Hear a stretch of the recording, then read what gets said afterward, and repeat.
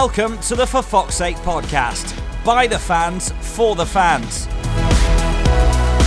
With all the news, views and discussion from two lifelong Leicester City supporters. It's your show, so get in contact, make yourselves heard. What's your opinion? The only Leicester City podcast that's by the fans, for the fans. This is For Fox's Sake. Hello and welcome to For Fox's Sake. My name is Pete Selby, and through the we always say through the way of modern technology, but you don't really understand sometimes how what lengths we go through to actually do this podcast. Rob, where are you right now? We've had some strange scenarios. You've been in foreign countries. I've been in foreign countries. I've been in a harbour once after we won the league. Where are you right now? Yeah, I've also been on a balcony in Croatia, haven't I, for one podcast as well, overlooking the sea. Not quite so glamorous today. I'm sat in my car in a car park outside work in a village just outside of Peterborough. Nice. But, you know, I've got a really busy week, but we really needed to get together to talk about Brendan Rodgers, etc. So, you know, I'm forfeiting my lunch break to sit sweating in my car talking to you, Pete, but more importantly, the wonderful listeners around the world. There we go. That's exactly right. Unfortunately, I'm busy in the evenings all this week with pre-Cheltenham build-up, and you're free in the evenings, and it doesn't quite work out. And so there we go. Anyway, on with the show. It's Brendan Rodgers, basically. We haven't done an episode since he was appointed. He was appointed the day after we did our previous podcast regarding Puel leaving. The game itself against Watford on the weekend, and then we have a preview of Fulham later. We're going to get a Fulham guest on, so stay tuned for that, and hopefully get a Rodgers angle as well. That's in the pipeline. If it appears on the podcast, then fantastic. If not, don't worry, we might put it out as a separate one with some boys up at the Anfield Wrap, but we'll wait and see what happens there. First thought, Rob. All the furore really is now hopefully starting to go down and drop away. I was on the Anfield Wrap discussing Rodgers, and I said it's the first time that Leicester City has ever either bought a player or essentially bought a manager from a club, and we've been associated with kind of poaching and taking a person. It's normally the other way round. Normally Leicester are the team who are poached, i.e. what happened with Martin O'Neill and Celtic in year 2000. He went to that bigger club and everyone went, okay, fine, it's a shame, but they could understand it. Emile Heskey gets bought by Liverpool. I used an example. Again, most people went, absolutely fine. It's a real shame, but we can completely understand, and you look at his career and not a problem. It's just the way that's what our place in football is at Leicester. This is the first time it's been the other way round, and we've seen the furore of a club from what used to be our point of view. Yeah, and it makes a real statement about the level that our club is at now. We talk in great detail on this podcast about how much admiration we have for the owners and how much gratitude we have towards the owners and the way that they have really helped this club progress on every single level, not just on a playing level and not just sort of getting into the higher reaches of the Premier League, but on every single level as a business, as an attraction for players and managers, as you've just mentioned there.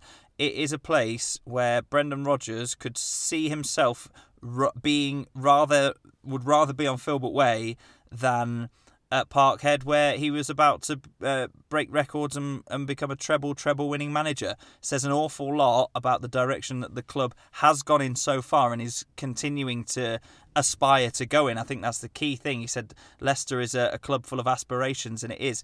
No doubt he'll have been keeping an eye on the finances as well. He's going to have money to spend. He's going to have a world-class training facility to work in. He's going to have a team and a fan base and a club that want to at least be in the top half of the Premier League and absolutely knocking on the door of European places regularly. And you take all of that aside and you think, right, from a personal point of view even, it's a perfect stepping stone for Brendan Rodgers into another job in the top four and another crack at the Premier League title. And I don't think any Leicester fan would begrudge that. If Rodgers came to Leicester for 2 or 3 years achieved great success, won a trophy, qualified for Europe, developed the outstanding young players we've got at the club, and then said, right, lads, I'm off for another crack at the big time. I think we'd pat him on the back and say farewell. I think the way that the Celtic fans have handled it is absolutely disgusting. The helicopter crash emojis, the hoping he gets caught up in some IRA bombing banners, absolutely ridiculous. One, it's football. Come on, why are we threatening lives? It's a football match at the end of the day. But two, look at the success that he's brought that club. And Neil Lennon, I'm sure, will steer them to the treble, and that is from Brendan Rodgers Foundation. So I think it's pretty poor the way the Celtic fans have handled it, but it is kudos to Leicester that we're in a position to pay money to take a manager from a successful team.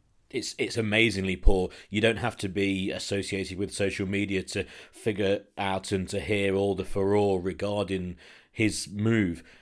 It's unbelievable. And the things that have been thrown at Leicester from the Celtic point of view regarding the size of club, no one debates the size of Celtic, a worldwide football club, a huge club. That's not the issue. It's the fact that they're in a very uncompetitive Scottish league, and you've got a manager who wants to progress further and another shot again at the big time in England, and Leicester is probably the first step on that. As you said, way to going for the Premier League title, maybe somewhere else in a few years' time. But some of the stuff that's come out has been incredible. Left them in the lurch. I understand 11 games, 10 games from the end of the season, but leaving someone in the lurch, you've won 7 from 7 trophies, semi-final of a cup and 8 points clear at the top. I'd hardly call that in the lurch. And it's unbelievable. The one thing that I've kind of come out of this and said to a few people, which has really, really wound them up, is football fans nowadays have lost the ability to just be disappointed. They have to blame someone. There has to be a blame. There has to be someone to shout at or someone to call, because it can't be just either their fault or their team's fault, or even they can't just be disappointed in something happening. And when I mentioned that to a number of Celtic fans on various bits and bobs, they basically lost the plot big time. And, no, we're not disappointed. Well, it seems that way that you are. You've gotten very angry all of a sudden. And there's been a few ex-Celtic players, namely someone like Chris Sutton, who has come out with an awful lot of nonsense in the last 48 hours or so. Again, referring to the size of club, it's a step down to a club like Leicester. Celtic reserves are bigger than Leicester City.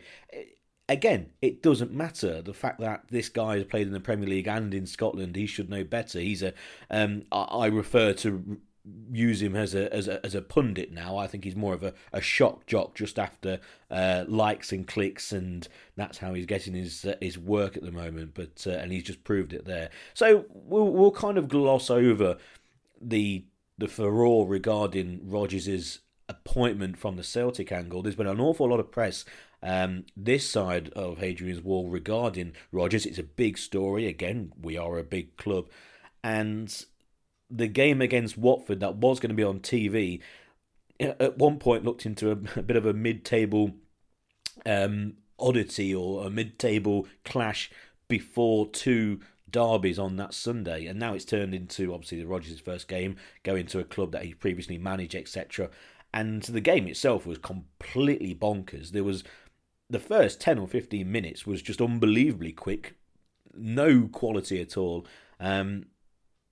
The first thing we have to say is really he's changed the team. He's brought in Wes Morgan into a back three, which we've been saying, and I saw a tweet from you that we've been championing a bit really for Leicester to go to a back three with the players that they have, and you'd imagine a Sochoyu or Benkovic especially would possibly be that middle player of a back three. We know Maguire can play one side. He played very well for England in the World Cup doing that, and Evans is a capable player. Morgan comes in, and we go behind to an early goal, but we get back into the game and then concede late on. It's that soft underbelly of a team full of youngsters that you would associate with conceding early and conceding late. And then, of course, there's obviously the big thing about Rodgers losing his first game. I don't think that means anything. He's got 10 games to check out his squad, see where he needs to improve. A good finish by Vardy, who did well to remain on the pitch after that horrible clash. But in many ways, that game epitomises Leicester City and where we are right now in terms of a quality pass from Tielemans, a finish by Vardy, a mistake, and we switched off for the goal late on, and we started slow. It's pretty much summed up our season in 90 minutes.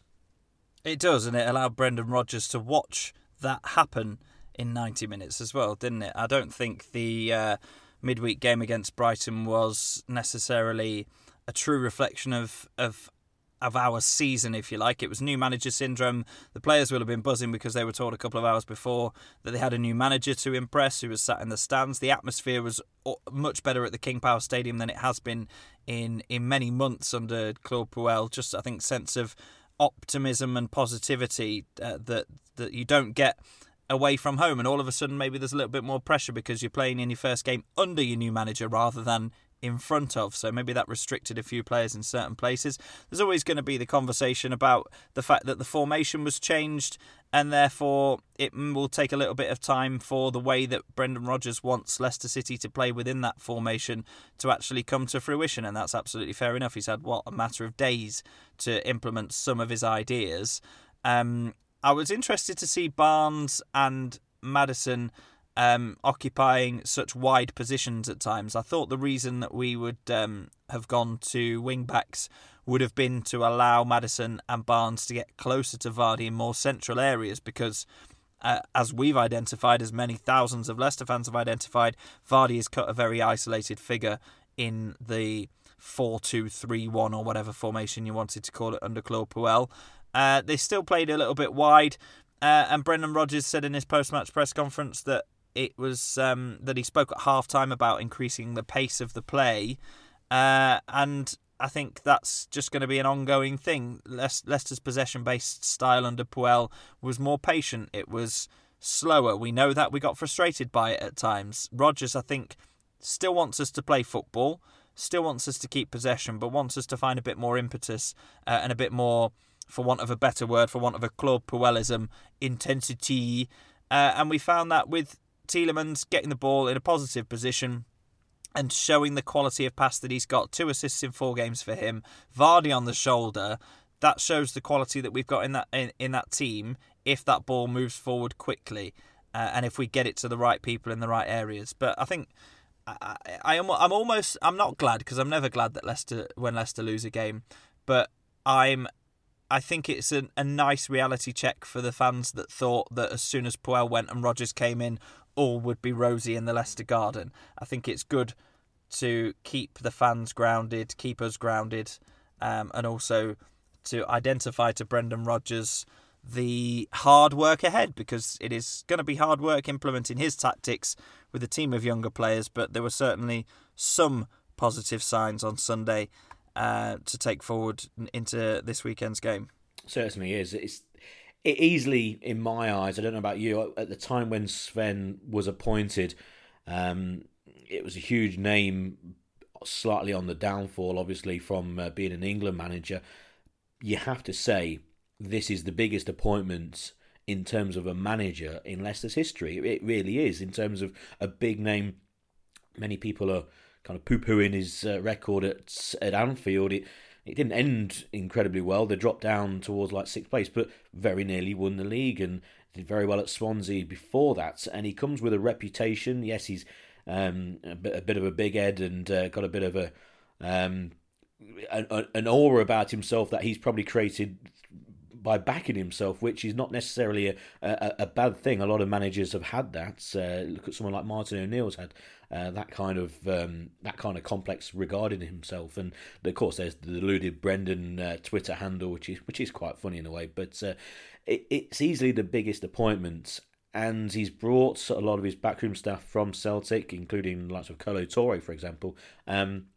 Interesting that he's kept all the backroom staff at Leicester for now, Mike Stowell, etc. I'd imagine there might be 1 or 2 changes in the summer. Just keep everyone here for now. Bring his people, and then they can sort out what's going to happen. It'll be massively interesting to see what happens from now to the end of the season regarding the formation, regarding who plays and how they're changing. I think it's going to be very easy to spot what changes he makes, because Leicester have played in a certain way for so long under Claude. It's going to be quite easy to pick apart what he's trying to implement, which is great. We can then look forward to a summer, which we always would do under the King Power owners, of having plenty of money to spend. But I think the increased now presence of Rodgers, and he must have been promised a very decent budget. I think we're going to be linked with all and sundry, as we normally are, but even more so this time around. And it's just incredibly exciting. Tielemans again was very good. That pass was superb for Vardy, who, to be fair, showed him the way with his arms as well. Tielemans today, John Percy, once again, who was straight with the news regarding Rodgers' signing, reporting today that Leicester might have to pay up to 45 million for Youri Tielemans, depending obviously on what happens with Adrien Silva going to Monaco, and also with Monaco regarding whether they stay up or not. There's a few question marks there. How much would Silva be worth in maybe a bargaining tool for Tielemans, or can they afford or to keep him or to sign him, in meaning Silva, if they do go down? And of course that has the interesting aspect of maybe Silva coming back and possibly playing under Brendan Rodgers. It's just an incredibly exciting time. It is, yeah. And look, we talk about the name of the manager. It is genuinely, Leicester are in a position for the first time where they were able to sign a manager that the majority of fans were really excited by. You mentioned Sven there, yeah, he was a name. He was a bit of a letdown in the end, but he had some gravitas at the time. And Brendan Rodgers absolutely has that. Apart from Rafa Benitez, he was the highest class of manager on the shortlist, basically, and to go and get him so quickly was a real benefit to Leicester. And look, yeah, it is exciting times. And look, having a manager like Brendan Rodgers, I can't imagine world-class or potentially world-class or very high-level Premier League players looking at Claude Puel, looking at the attitude and the atmosphere around the club, amongst the fans, amongst the squad even maybe, and thinking, yeah, that's somewhere I want to go and play my football. Whereas you look at Brendan Rodgers, he's already come in and injected some of his personality. He's pretty smiley, he's pretty chatty, he's got his way of doing things, he knows what he wants, and he has won trophies. He has come within one slip of winning the Premier League. I don't think people can underestimate how close Liverpool came that season. He is on his way to becoming a world-class manager, and that attracts players that are on their way to becoming some of the top players in the world. And if Leicester City want to realistically be a 6th place finishing team, potentially 5th place, you've got to depend it based on what other teams are doing each season, then the players that they need to have in their squad need to be close to world class.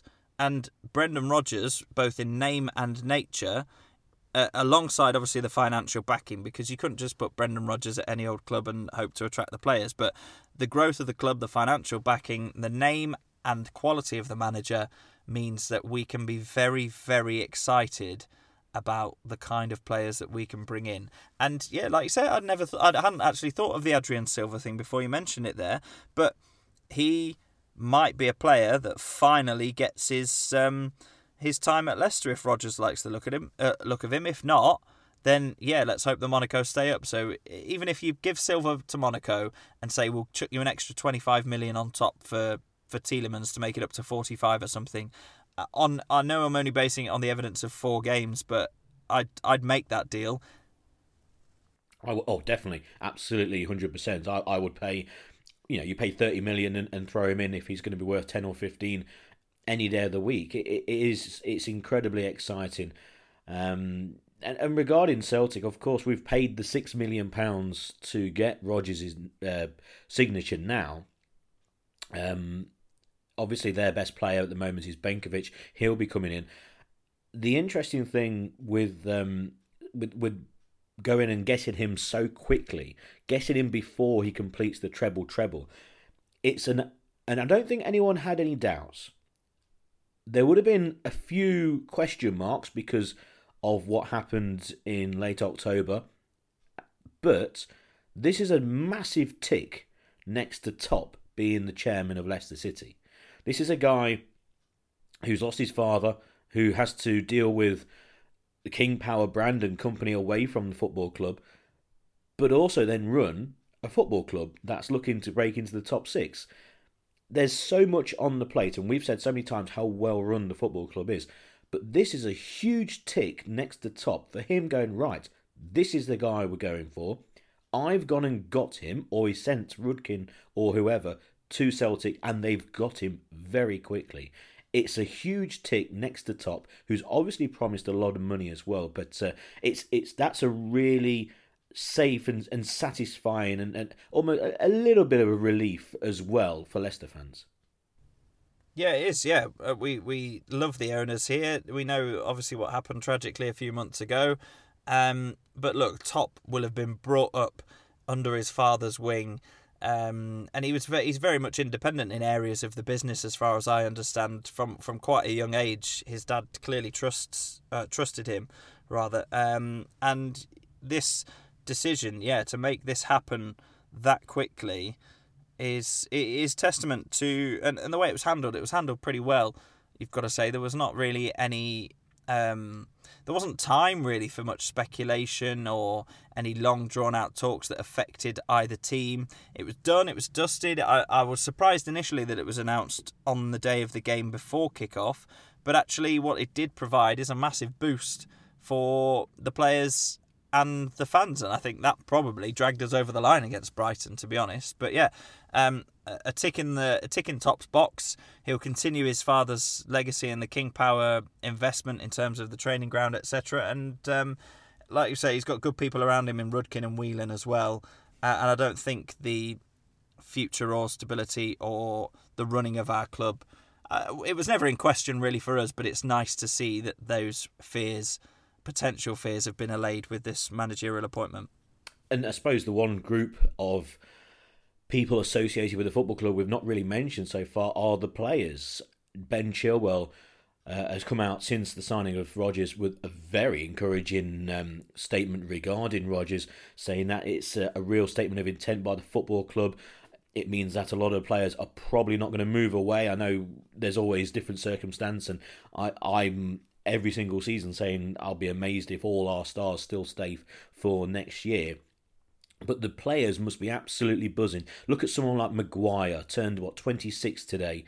It's his birthday today. He's in his prime. He's primed for a move, possibly to a big, huge top four club. United were linked, etc., and still might happen. Chilwell's been linked with Man City. There are plenty of these players who might even just say for another year, who maybe in the back of their mind had an idea of moving on, but might go, actually, I can now stay for another year because of what could happen at Leicester. There was encouraging signs, and I know it's just talk, and talk can be very, very cheap when it comes to football, but Rodgers did say targeting cups for next season as well, which was music to my ears especially. But from a player's point of view, we know he can develop young players, but the established players at the football club must be looking at this going, what an extremely good signing. Look at, as you mentioned, the signing of Claude. I don't think many of the players would have been doing cartwheels. Yes, they would have given him his time and respected the manager and listened to what he's got to say and try and implement his changes, but this must just give all the players a huge boost, not only in the meantime before the end of the season, but also over the close season as well.